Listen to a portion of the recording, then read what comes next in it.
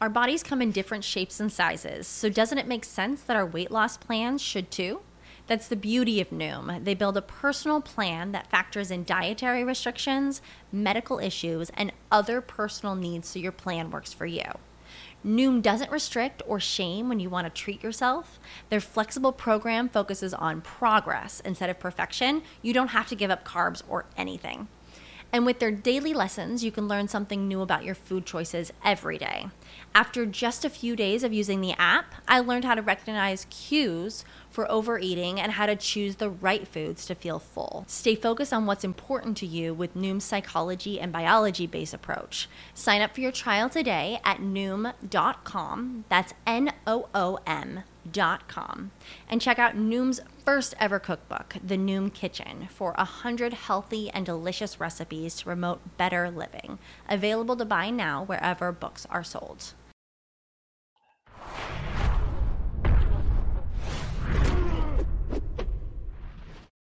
The boxing breakdown is back. My name is Brian Campbell, one half of your morning combat duo, going solo today. Why? Look, there's a big one this Saturday on the box calendar, and I had to get you all kinds of fired up, whether you're a hardcore fan, whether you're a casual. Here's what you need to know about this Saturday's trilogy bout from Las Vegas. It's Canelo Alvarez versus Gennady Golovkin, Part 3.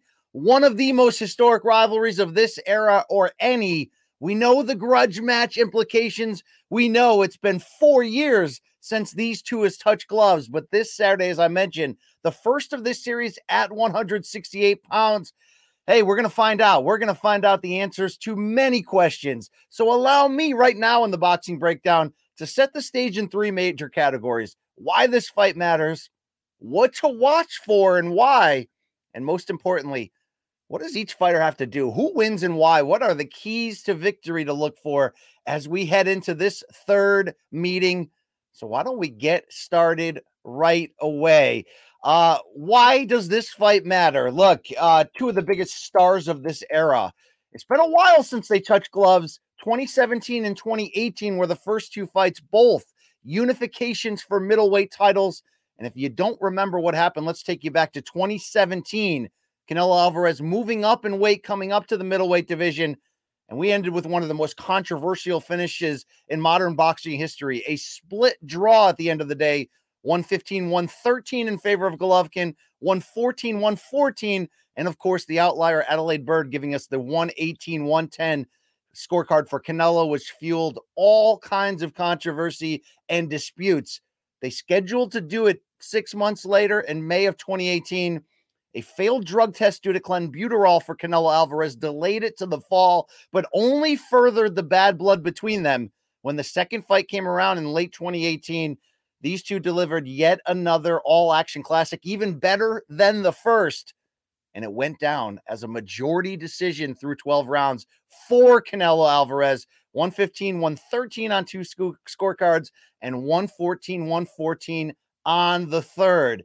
What's happened in the 4 years since then? A lot, to be fair. Both fighters getting signed to DAZN after the fall of HBO Boxing's long reign.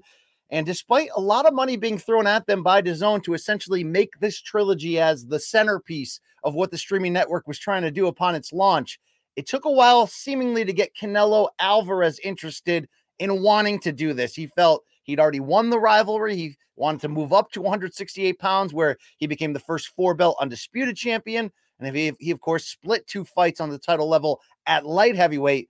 So we're going to do this a third time at 168 pounds, as I mentioned. But, of course, a lot has changed. Triple G now 40 years old. Canelo Alvarez at 32. Still the pound-for-pound king on my scorecard, but just 4 months removed from just the second loss of his career, a decision defeat to Dimitri Bivol. So there's plenty of different motivations and stakes in this one. So why does this fight matter? Well, first of all, it's historically relevant. First of all, the third fight of really the second best rivalry in this modern era of boxing over the last 20, 25 years. What's the first? The 4-fight series between Manny Pacquiao and Juan Manuel Marquez. And not only did that rivalry have disputed finishes like this one, and then obviously in the fourth fight in 2012, a monstrous walk-off knockout by Marquez. It had the same kinds of bad blood that we had here. It also had two of the top three at the time for most of those fights, pound for pound fighters facing off. And while right now this third fight, Gennady Golovkin is in an interesting spot at age 40, hasn't lost since the second Canelo fight, a disputed one at that, the only loss in his career. Unified middleweight titles, came back and showed us who he still is. But it's really the history between them, the historical relevancy of these two fighters as all-time greats and pound for pound leaders of this era, even if Triple G's might not no longer be that same guy. And when you look at the unfinished business caused by the disputes of the decisions, there's still so much at stake in this third fight. Also, as I mentioned earlier, all four super middleweight titles at stake. That certainly adds a wrinkle in terms of the gravy you can put on top for the winner. Because if you're really asking what's at stake for both, for Canelo, it's to leave no doubt against his bitter rival. They said you didn't beat him the first one. You got lucky with a draw. People were split on the second one. Well, hey, this third one gives you that chance to once again defeat, arguably, maybe aside from Floyd Mayweather, the toughest challenge Canelo has ever faced. And obviously for Triple G, this is the only guy he's ever had a blemish against. Triple G set the middleweight title defense record, had a 23-fight knockout streak, was, at his peak, a force of nature. But this is the only guy that's gotten in his way and made some trouble. He felt he's been wronged. A lot of boxing media and fans do. He's going to get that opportunity to kind of fix what he feels has been done to him. The historically relevant part is a big part of why we're excited about this, even due to the 4-year gap between the second and third fight. I had a chance to catch up this week with Canelo Alvarez, Gennady Golovkin, and Triple G's trainer, Jonathan Banks. We're going to sprinkle in some sound from all three on this show to further tell the full story. Let's go to Canelo first here on whether he believes this rivalry will be remembered as historically as someone like me is playing it up to be, and specifically, why are these two such special dance partners for one another?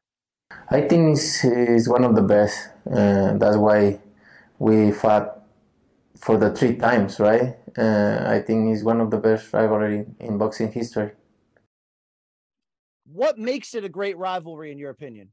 The styles, the all around us. I think this make a good rivalry. Canelo's not wrong there, and I think his second point on the styles really plays into my second point under why this fight matters. These two are made for each other, and sometimes you can find that in great. What makes a great rivalry? A lot of the times, it's the spectacular fights and all that, but it's a lot of times the contrast of styles of what makes these two perfect for each other. Canelo Alvarez's style may have slowly changed from the start of this rivalry to where we are today, and I'll get into that as we move forward. But, he started as the boxer, the counterpuncher against the straight-ahead force of nature of Gennady Golovkin, who carries big-time power at all times, but always remains so responsibly defensively and in terms of how he would set it up with that deep amateur background, that they were just perfect in the way that they countered and meshed with one another. And I think when you put together the resumes, the star power of each, and remember, Triple G the last few years, really since these Canelo fights, may not have been at the same level marketing-wise that he once was, but let's not forget, he was, he had endorsement deals with Jordan Brand, with Hublot watches, with many major crossover companies where he kind of became an overnight sensation for a few years there and stayed that way. When you got these two stars together, there was a intensity, the styles meshed perfectly that I mentioned, but I think more importantly, it was the fireworks that they created. Their two first fights, both pay-per-views, both selling more than 1 million in the post-Mayweather-Pacquiao era, which is ridiculous. Why? Because Mayweather-Pacquiao was a 5.5-year build to get to this monster fight that we needed to see, and everybody for the first time paid $100 to see it. In fact, 4.4 million people, or 4.6, whatever it was, did pay. It's still the record, just slightly above Mayweather McGregor. To record 1 million pay-per-view buys after that, some people think Mayweather Pacquiao killed the business for a while in that regard. People didn't have the same trust in putting their money down for pay-per-views when they didn't feel like they got the entertainment back for how long of a build that was. Well, Canelo against Chavez Jr. had given us more than 1 million pay-per-view buys, as rare as that has been post-Mayweather Pacquiao. But these two, in their first two fights, they were blockbusters. And even more than that, they exceeded their in-ring entertainment potential. We were used to in this era. It sounds like I'm sliding Floyd Mayweather, but you understand, with a perfectly defensive, brilliant fighter like Floyd, he would talk you in the building often and then dismantle the opponent in front of him in ways that weren't always super exciting. Canelo and Triple G is a proven pay-per-view brand, whereas even with the long wait for this third fight, and even with people rightfully fearful about Golovkin's age and whether Canelo is just too good and too young for him, you know what you're getting from these two. That is a mixture of, the blood and guts intensity of I'll do whatever it takes and bite down on the mouth guard to win the fight, mixed with such an extremely high level of skill and ability to adapt in the big moments like Canelo did in the second fight, to start moving forward and change the really the direction of this series by walking down the supposed bigger man in Golovkin. They're just perfect for each other. That Canelo adjustment in fight 2 won him the fight on most people's scorecards, or not most, let's say half. First fight, highly disputed. I had Triple G 9-3 at ringside. Upon subsequent watches, I'm more happy in the 7-5, 115, 113 area, but I think the point is proven. Triple G won that first fight. You got a raw deal at the end of the day. The rematch, though, because Canelo was able to make that adjustment, figure it out, lean on his chin, walk Triple G down. I had it 7-5 for Golovkin. He was the better man on the punch stat numbers. The jab was still the major part of it. But Canelo landed enough big shots to sway a lot of people, and I don't think it's wrong if you had Canelo there. But that mid-fight adjustment just showed you, how close the series is, how great they are for each other. And, it does leave open the door for what type of adjustments Triple G can make in this third fight. We'll get to that. Staying on this, they're perfect for each other theme. Let's go back to Canelo once more on this. Look, Canelo, let's give him credit. He's faced everybody possible. Faced Floyd when he was 23, right? Fighting at light heavyweight recently, chasing down super middleweight title holders, regardless of how popular or how difficult they are. Where does Triple G rank in Canelo's eyes in the most dangerous challenges he has faced in his career? He's one of the best. Obviously, he's one of the best. I think he's in the top 5. He's one of the best fighters I ever faced. I mean, does top 5 sound like an insult? Not when you have the resume of Canelo Alvarez. If you had me to try to rank it, knowing his great career, Floyd Mayweather was the toughest challenge he faced, and a clear, clean, wide loss, despite CJ Ross's 114 scorecard that night. But yeah, Triple G's probably consistently across the board with respect to Miguel Cotto, with respect to so many fighters in their prime that Canelo went in there and beat. Triple G had a style that was perfect to give him trouble, and an ability to make those two great fights, which is why we have a need for this third one. But my third and final point on why this fight matters is, even though it's late, meaning we waited 4 years to get here for the third one, I still came around to believe, and I stand by it, this third fight is better late than never, or not at all. Why? Because I do think, to a certain degree, Canelo's loss 4 months ago to Dimitri Bivol, who, yes, is a light heavyweight, whereas Golovkin is a career middleweight moving up to super middleweight for this fight. You saw Bivol execute a jab-heavy European amateur upright style that in some ways is not perfectly what Triple G does, but intention it is. I think that brought Canelo down to earth a bit. Canelo, I'm maybe the lone pound-for-pound voter who still kept Canelo at number 1 despite that loss, under the guise of, look, he's daring to be great on a ridiculous level, and he still lost 115, 113 on all 3 scorecards across the board to Bivol, who's pretty damn great himself and pound-for-pound ranked.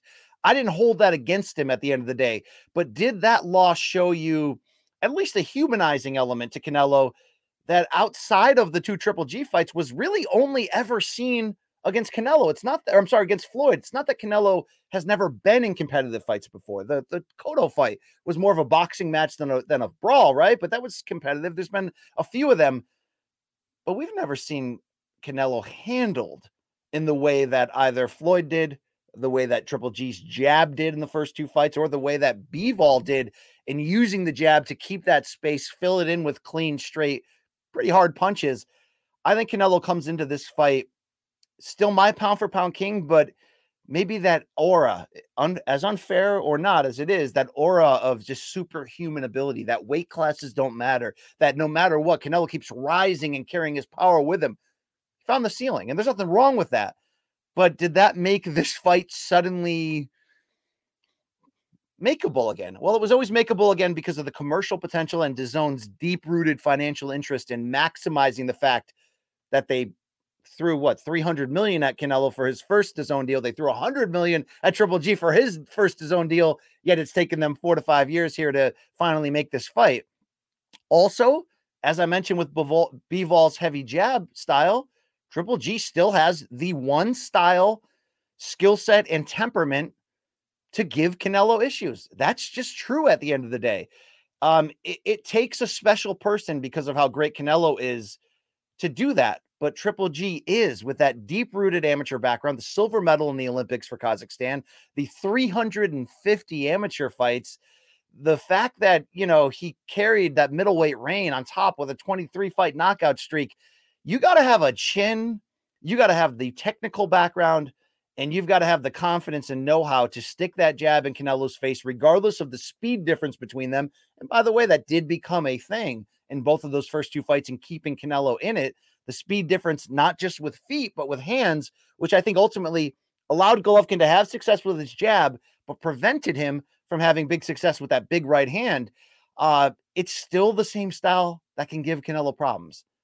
Is this a different Triple G? Yeah, it is. And again, we'll get into that. But at the end of the day, I'd rather see this fight happen now when it suddenly pops up again and feels relevant and feels necessary than not at all. And finally, on this point, despite them both kind of saying it's more business than person. I mean, we'll play the comments. We'll get into that.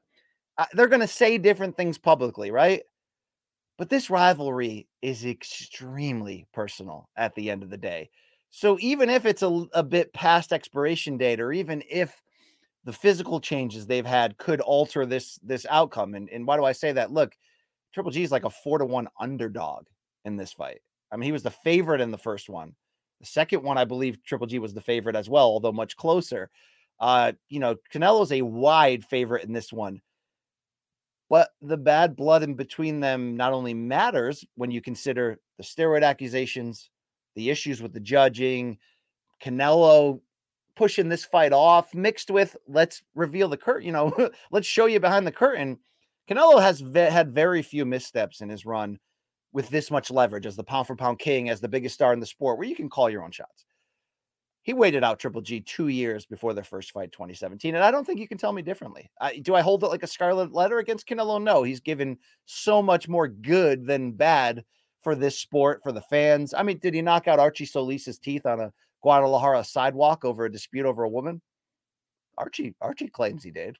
Okay, all right, sure. I thought, I wouldn't doubt it.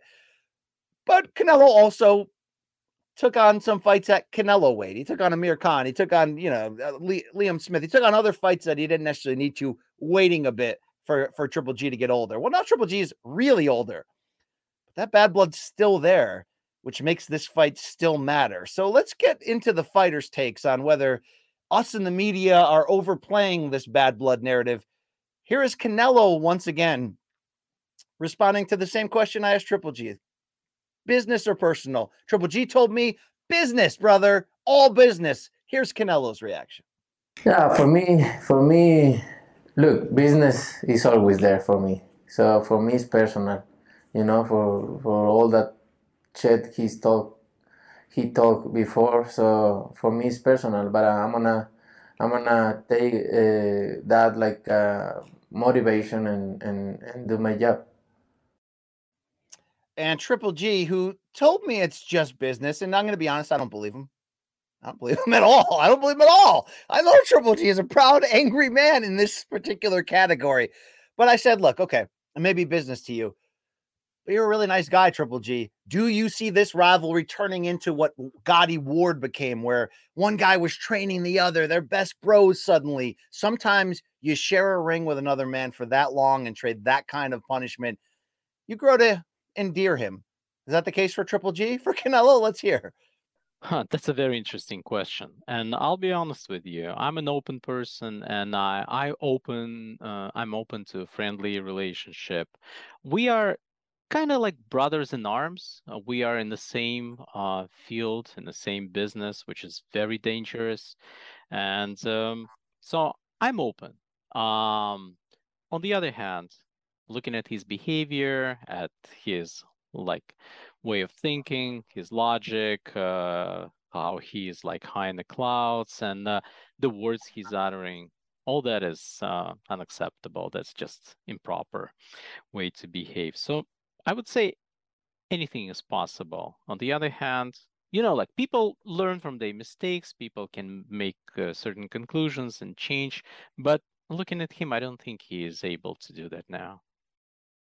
Yeah, there's the real Triple G coming out of there. By the way, shout out to Triple G's own Russian translator provided by his own camp there.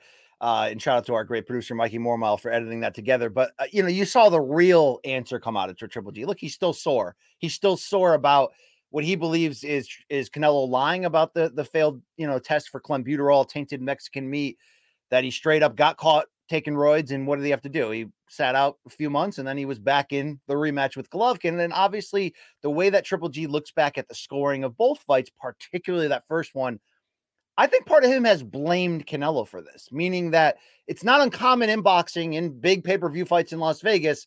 If there's a benefit of the doubt, it's going to shift to the money fighter. And the first fight, that benefit of the doubt became stupidly wide when Adelaide Bird scored at 118 to 110 for Canelo. Not different than CJ Ross given that 114 decision, for the majority decision loss to Floyd for Canelo, even though I thought Canelo lost 11 or all 12 of those rounds. Should he blame for Canelo for that? Well, he looks at Canelo as the face of this system that rewards the house money fighter. Luke Thomas, though, brought up a great question this week. If you got screwed twice in your eyes against the same fighter in the same city with the same commission in the same arena, T-Mobile, would you really come back for a third time against the same guy in the same circumstances? Those are questions Triple G will have to deal with. Let's move into subhead number 2, and that's what to watch for. The first one is the key question where we are right now. How much has Triple G at age 40 declined? A decent amount, I'll say. So here's the deal. He hasn't lost since the second Canelo fight, the only loss of his career, as I mentioned. He has put together a package of 4 straight wins, including a middleweight title unification in April in Japan when he stopped Ryota Murata. But in that stretch, he took on a no-name in Camille Zerameta in late 2020. And even though he stopped him in the 7th round, Triple G took a lot of punishment. When Triple G blew away Steve Rolls in a soft comeback fight after the Canelo loss, he knocked him out, but he took a lot of punishment, albeit from a soft hand fighter. But you got to look closely at that fight of the year contender from October of 2019 in New York's Madison Square Garden against, highly respected title contender Sergey Derevyanchenko, who's given really good fights to, the Charlos, to Danny Jacobs, to Golovkin. Golovkin came away with a close unanimous decision, 115-112 twice, 114-113. But that's not only a fight you could very easily argue could have gone to Derevyanchenko. Triple G had a lean on that legendary chin in ways that shocked us, in ways that showed us, and albeit, by the way, that's 3 years ago up to this point, but even 3 years ago, yeah, he slowed down. I noticed his slowing a bit the first time, actually, in the first 2 Canelo fights, which I talked about earlier. Triple G had great success with that jab, and boy, will he need it in a lot of ways to set a foundation to try to win rounds against Canelo in this trilogy. But I was shocked in that first fight at the speed difference between them, even though Canelo, never known at junior middleweight as having decently fast hands, never known as having fast feet, which is why he's developed so brilliantly into a high trunk rotating counterpuncher who can stand in there yet not get hit. Triple G just couldn't find him with his right hand in their first meeting.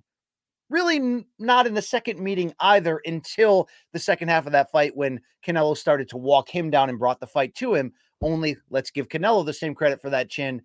He bit down and he kept coming. But the fights that have happened after it have, I think, extremely showed, at the very least, the speed is gone.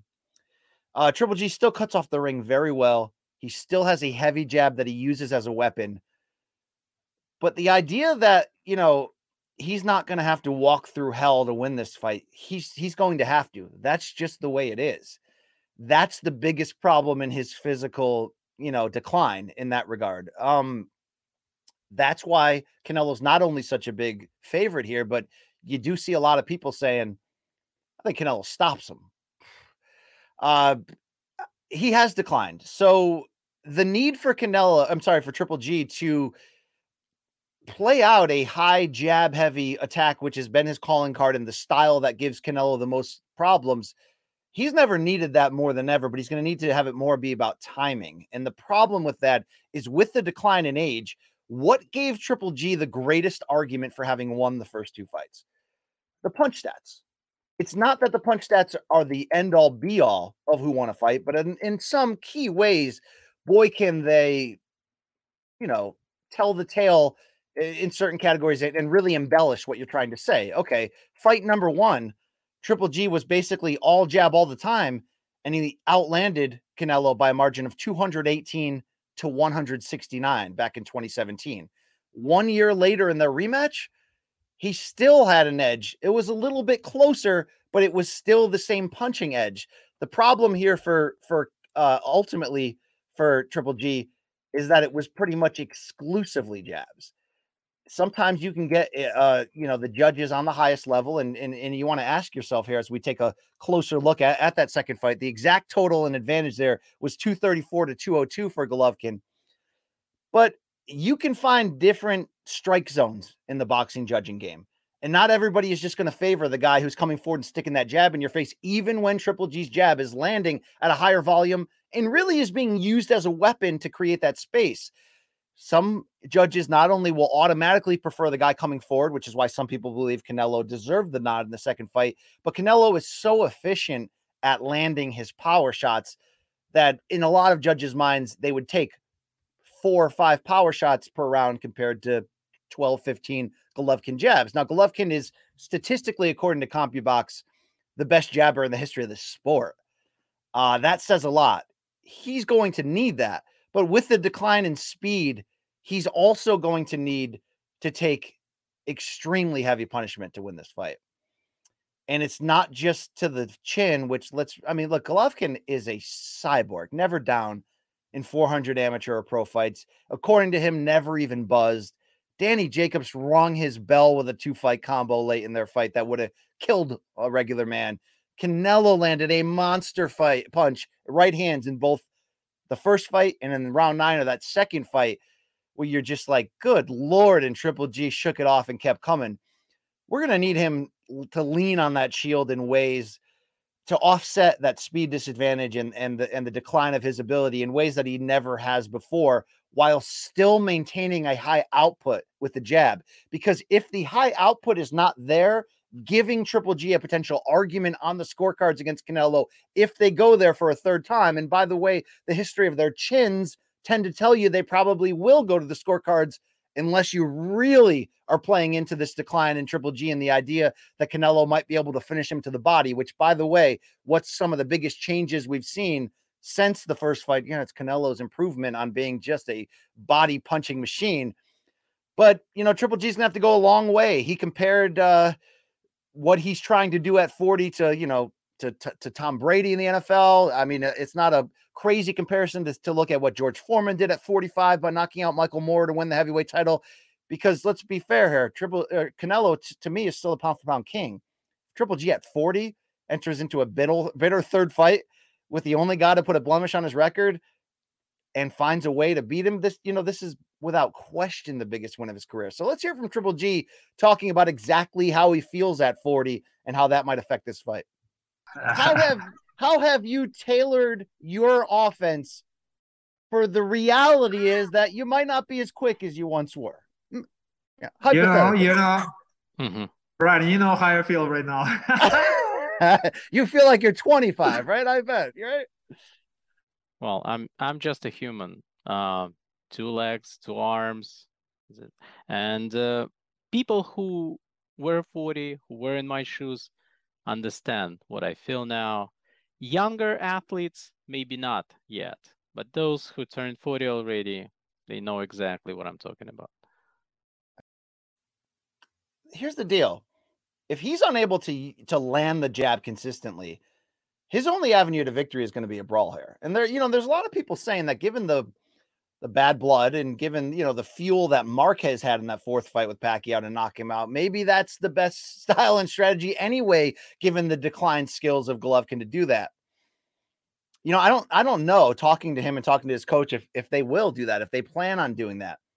But if the jab is not finding a home consistently, Golovkin will have no other choice but to do that, to bite down and fight his way out. So what to watch for, first and foremost, as I mentioned, Triple G, to offset that age, that jab is going to have to be sharp first, and he is going to have to put Canelo in a position to counter and lower his output and really load up for big power shots to give Triple G that potential advantage on the scorecards, or at least to build the foundation for a potential strong finish to steal the fight. It must be there. But number two on what to watch for is what I teased around in terms of the body. Canelo's best path for a knockout, given the history of both having insane chins, it actually is to the body.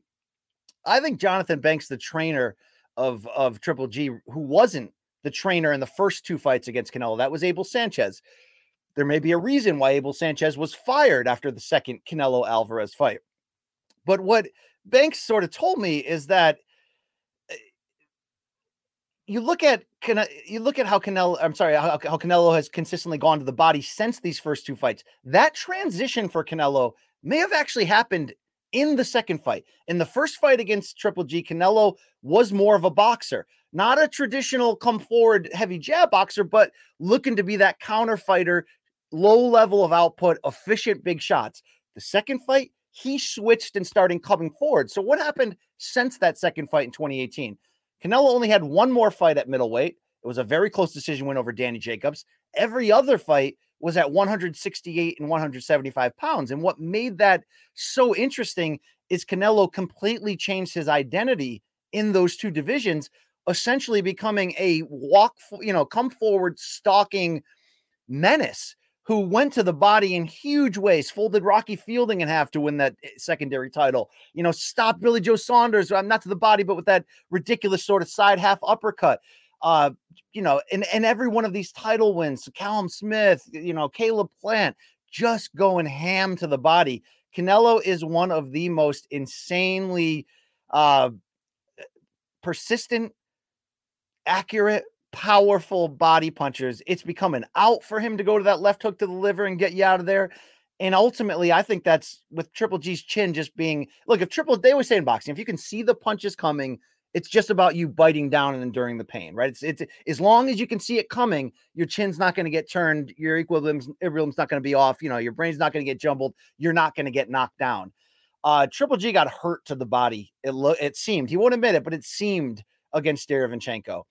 That is a big thing to watch out for. If Canelo early on is basically saying, okay, I'm going to try my best to get in and out of Triple G's jab, but I am going to build a foundation early downstairs. What will that do?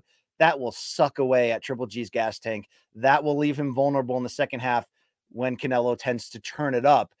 And how this plays into Abel Sanchez, the former trainer of Golovkin, is, Mikey, our great producer, can we throw back up the punch stats of the first fight? The biggest thing that stood out in the first fight, despite the fact that Golovkin landed more punches and had such a huge advantage in jabs, is that despite having this so-called Mexican style given to him in so many ways by Abel Sanchez, he only went to the body 8 successful times in the first fight. So that second fight, the rematch, what were we saying? Look, Triple G, you want to leave no doubt? Well, one, you should go for the knockout, right? Easier said than done. But two, you got to go to the body against Canelo and hurt him. If we can throw up the post here for the second fight, the biggest glaring thing on the punch stats, look at total body punches landed. 6 for Gennady Golovkin to 46 for Canelo. Being a headhunter exclusively against somebody like Canelo, whose upper trunk movement is dynamic and is naturally the smaller, faster fighter in so many ways, especially in the face of an aging Triple G right now, I think that's why Abel Sanchez got fired. I haven't seen overall a huge commitment to the body in the 6 or so fights under Jonathan Banks, the new trainer. But if it's not part of the attack here, this is an avenue, I think, of potential, maybe not victory, at least sustainability for Triple G that he's closing the door on. Now, the counter to that is that, look, to go to the body, why do so many fighters not commit to it? Because you're leaving yourself open upstairs to commit to these deep hooks. And a Triple G at this point, with the speed difference, should he do that? Well, look, Triple G's already essentially established in this fight against Alvarez that with that speed difference, no matter the age, he's going to lean on the chin. I think the body is where he can get hurt. And I think that the body's where he can get hurt big time.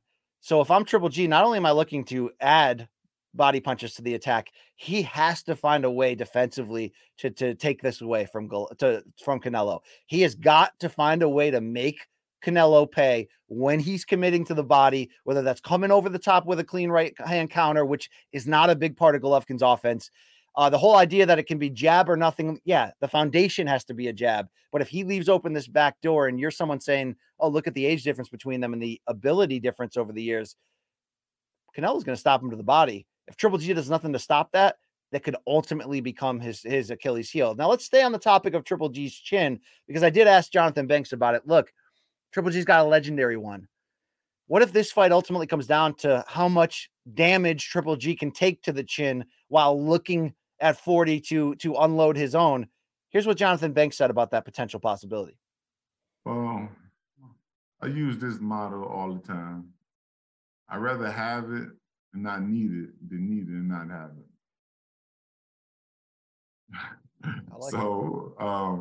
I guess I agree with you. It's gonna be a hell of a fight. My wish, my desire is for G to close the show in dramatic fashion, but believe me, Canelo could take a hell of a punch as well. That is true. He's no pushover from taking shots from from much bigger guys. You know what I'm saying? So he took right hands after right hands from G that 90% of people fell from and never recovered. And he took it, act like it was like a piece of meat, ate it, and kept going. They're both savages. They're both all-time great, recuperative, stubborn, tough, iron chin fighters. But that superpower is going to have to, it's just what it is. It's going to have to be on full display for Golovkin, whether the trainer wants him to go to that dark place or not, if he's going to have a chance to pull the upset and get the victory here. The final point under what to watch for is I think this is a weird one, but important in this case.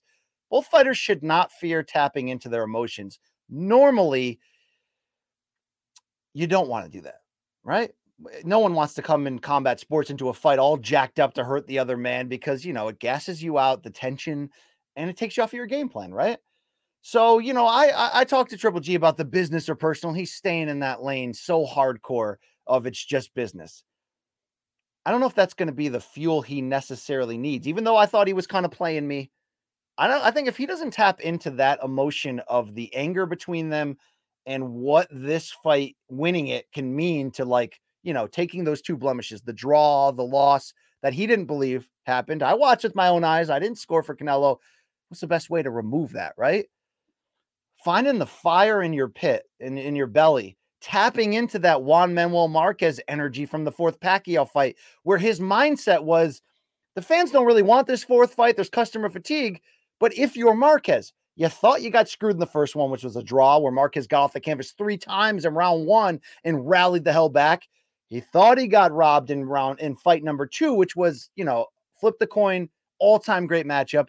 And in fight number 3, he thought he was egregiously robbed. I scored the draw, but Pacquiao started slow. You may remember that fight in 2011. Same night as De Los Santos Velasquez won on UFC on Fox in their debut, by the way.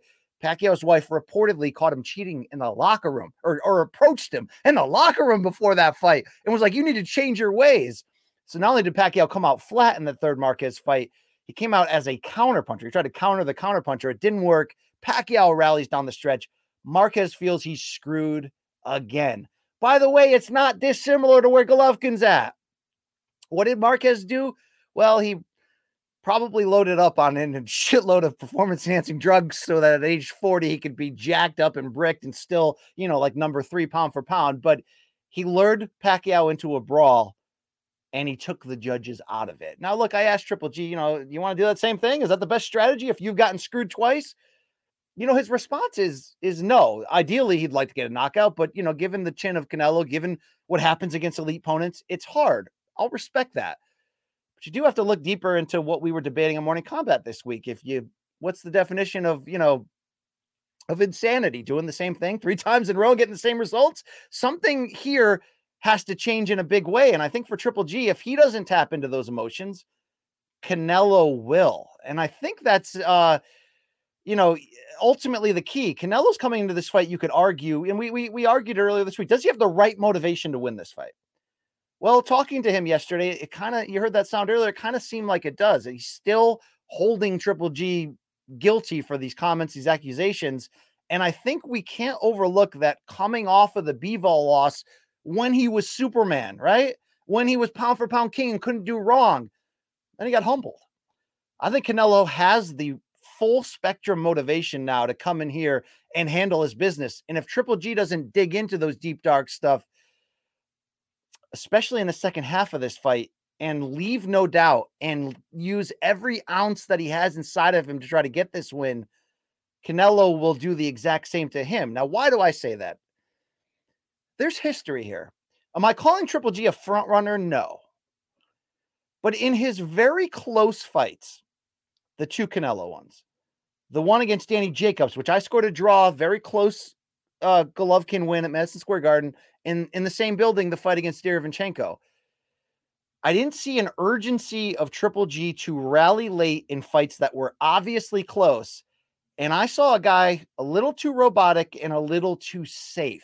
Robotic meaning live and die by the jab, unable to track down Canelo in particular with the right hands, but I did not see an urgency to try to take the chances. We're talking about leaning on his chin. He leaned on his chin just in the course of battle, but I didn't see an urgency that said, I got to take matters into my own hands and change the potential results. I saw a guy who basically said, this is the best way I know how to fight.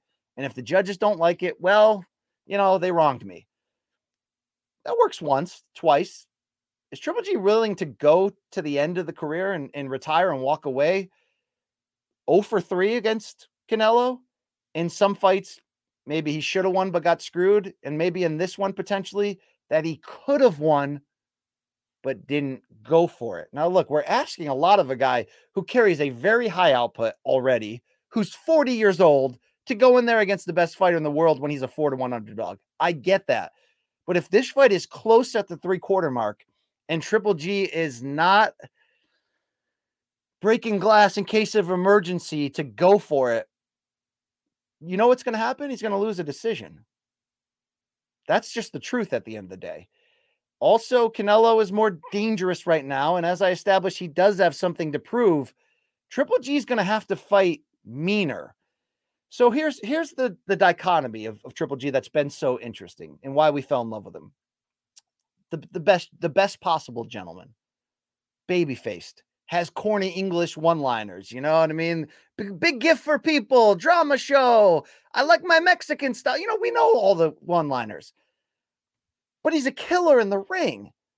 But he's a killer in the ring when he builds a big advantage and takes you the hell out. And it's not that we haven't seen him face adversity outside of the Canelo fight. I mean, for example, when Triple G had that flu and he took on Gabriel Rosado that time, and Rosado suddenly taking his shots and landing big right hands, it was like, oh crap, we got to see Golovkin go to the second gear. Well, he did, and he stopped him brutally. But what Triple G does not do, despite the mean intentions of his punches, is fight mean. Am I asking a clean-cut guy to cheat? Well, I'm asking him to be physical. I'm asking him to show Canelo no respect. I'm asking him to even do what Floyd Mayweather does at times, lead with your forearm to set up your right hand. I'm asking Triple G to do his best to offset what the years have done to his ability and what the potential built-in advantages that Canelo may or may not have as the money guy, right, in Vegas, by fighting differently than the first 2 fights than really he ever has before, and being willing to crawl, to scratch, bite, like you get what I'm saying, right? Like whatever it takes. If Triple G can't go there in ways that flirt with legality, I'm not sure he can win this fight. But if you're the coach of Triple G, do you actually want this? Do you want your fighter who's only known one way and had insanely great success to get so far off script that he's channeling Marquez in the fourth fight? Well, let's hear what Jonathan Banks had to say about that exact proposition. If that was the case, then his people never should have got the 2 judges from the first fight to be in the third fight, if that was the case. But to answer your question, nah, I don't. When I talk to him, I'm not looking at it like the best way for G to perform is emotionless. Yeah.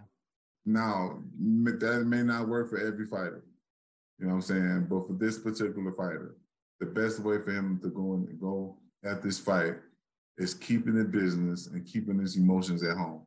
Because that's the best way, that's the best way to do it. You know what I'm saying? He if you want to pick up his emotions in the locker room, fine. But he don't need them in the ring. You know, because this is strictly business. This is what he do.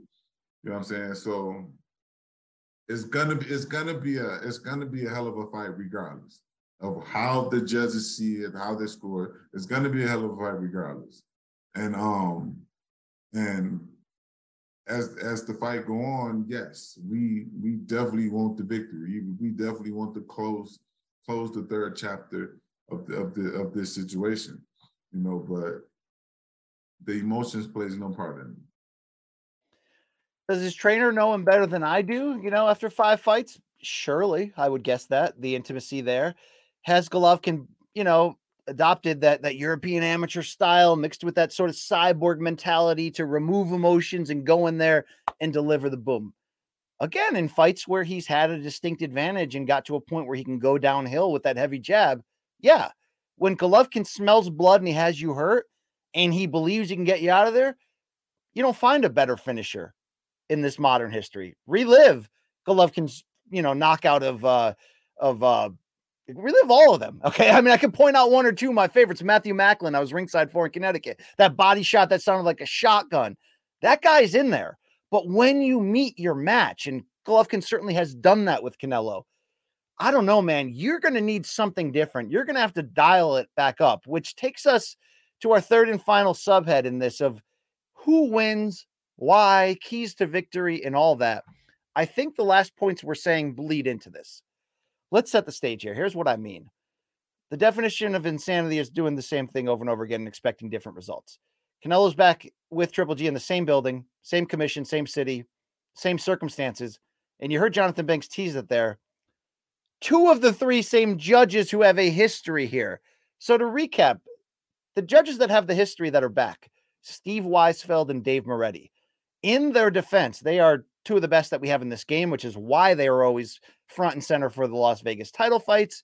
And I think that their scores in this fight's history have been more than adequate. Dave Moretti scored the first fight 115-113 for Golovkin, the only one of the 6 scorecards in their 2 fights that went in Golovkin's favor.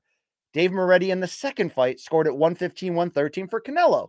Not a robbery, perfectly fine. Steve Weisfeld, who also judged the second fight, scored at 115-113 for Canelo. Again, nothing wrong with that.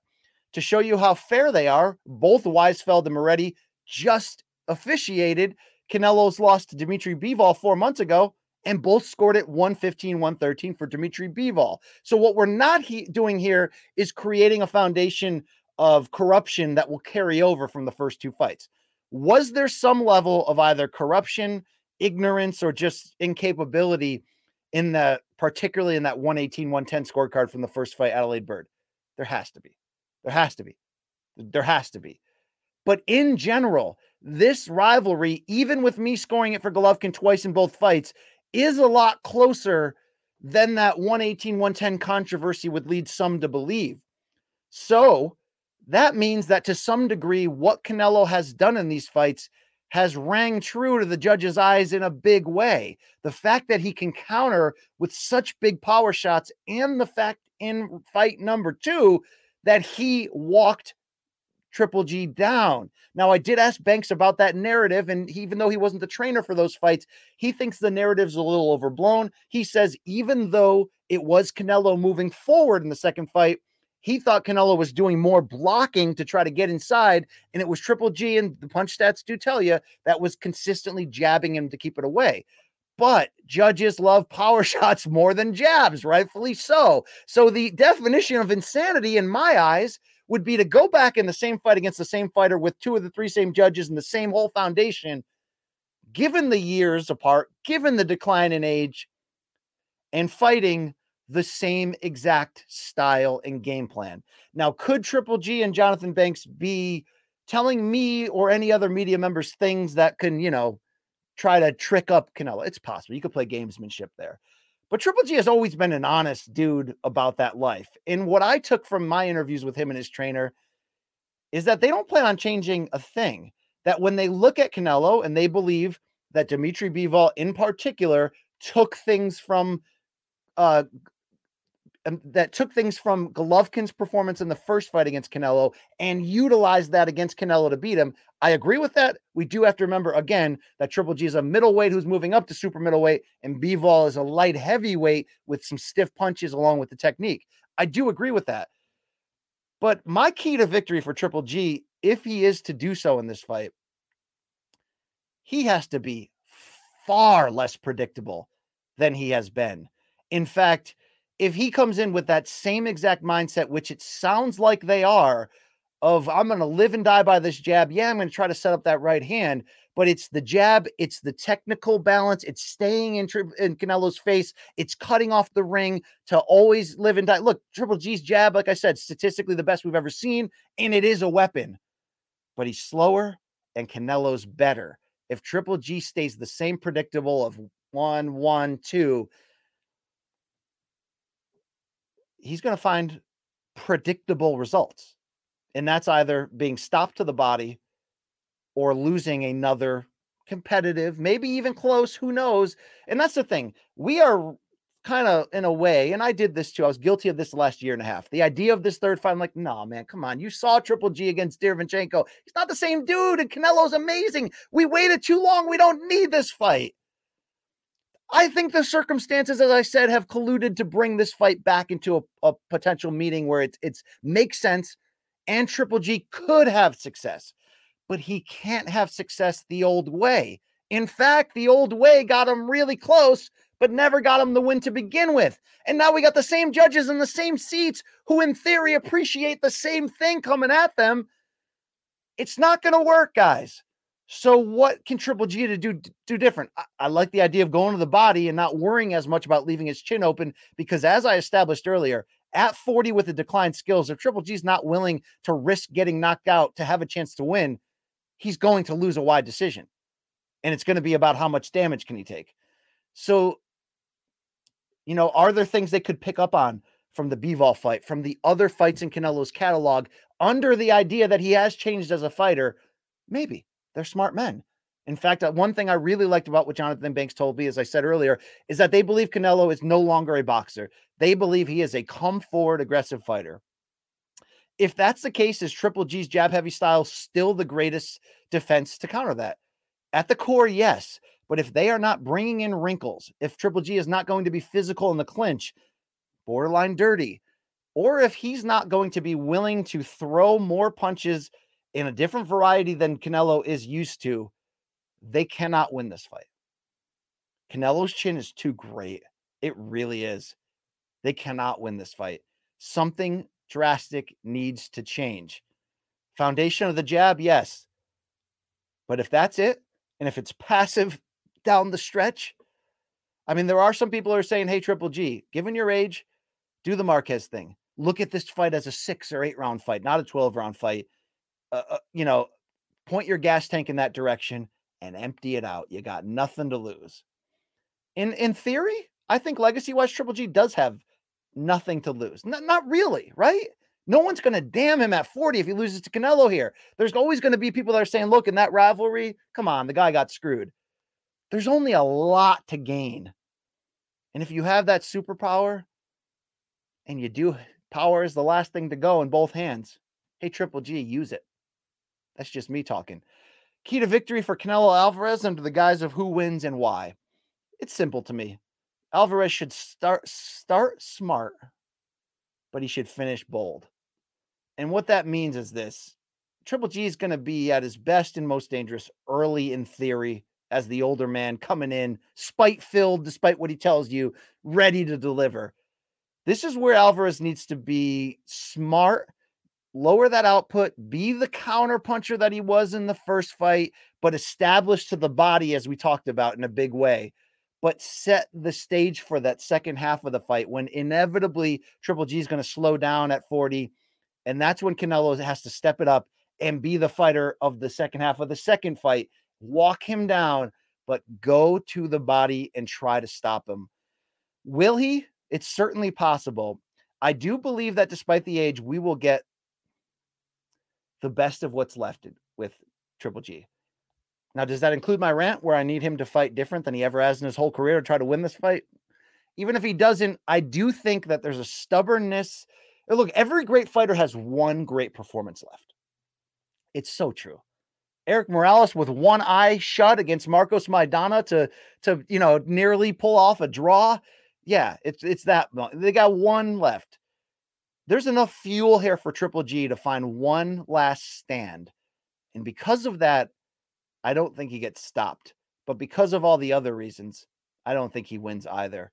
Canelo Alvarez by unanimous decision in a competitive early, but wide late, spectacular performance.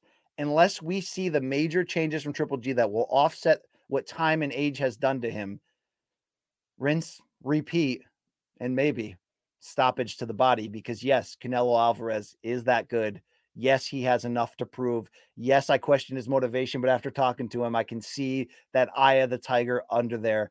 As Jonathan Banks said, as I think a lot of us say, regardless of where you're leaning, regardless of what you think is left of Triple G, 2 times this rivalry has gotten together, and these two have authored action classics. Old school title fights with extreme high level of skill, emotion, intensity. That'll be there again. This is worth your time this weekend, even if some of the narratives have changed. For Canelo, he has the chance to just put away all that talk about the scorecards and all that, even the steroids, if anyone's still talking about that. And he's kind of become Teflon to that argument with all the success he's had. It'd be a nice capstone to put on as the first man to stop Gennady Golovkin. We know what it means for Triple G, and I think it does mean a lot for boxing and boxing fans indeed. Enjoy the ride this weekend. Hopefully I have set the course for you, told you what to look for, what to believe in, and what we can expect. They'll do it this Saturday, DAZN pay-per-view, T-Mobile Arena, number 3 in a rivalry that has delivered, that has meant so much to so many of us. I will be here with you after the fight, Morning Combat instant analysis. Yeah, you see the logo, the merch, morningcombat.store if you want to jump on board. My partner in crime, Luke Thomas, will be back with me this week from Friday to set the stage one final time as he makes his prediction. Follow, like, and subscribe. The Boxing Breakdown, that's it. It's over. We did it, and we're out.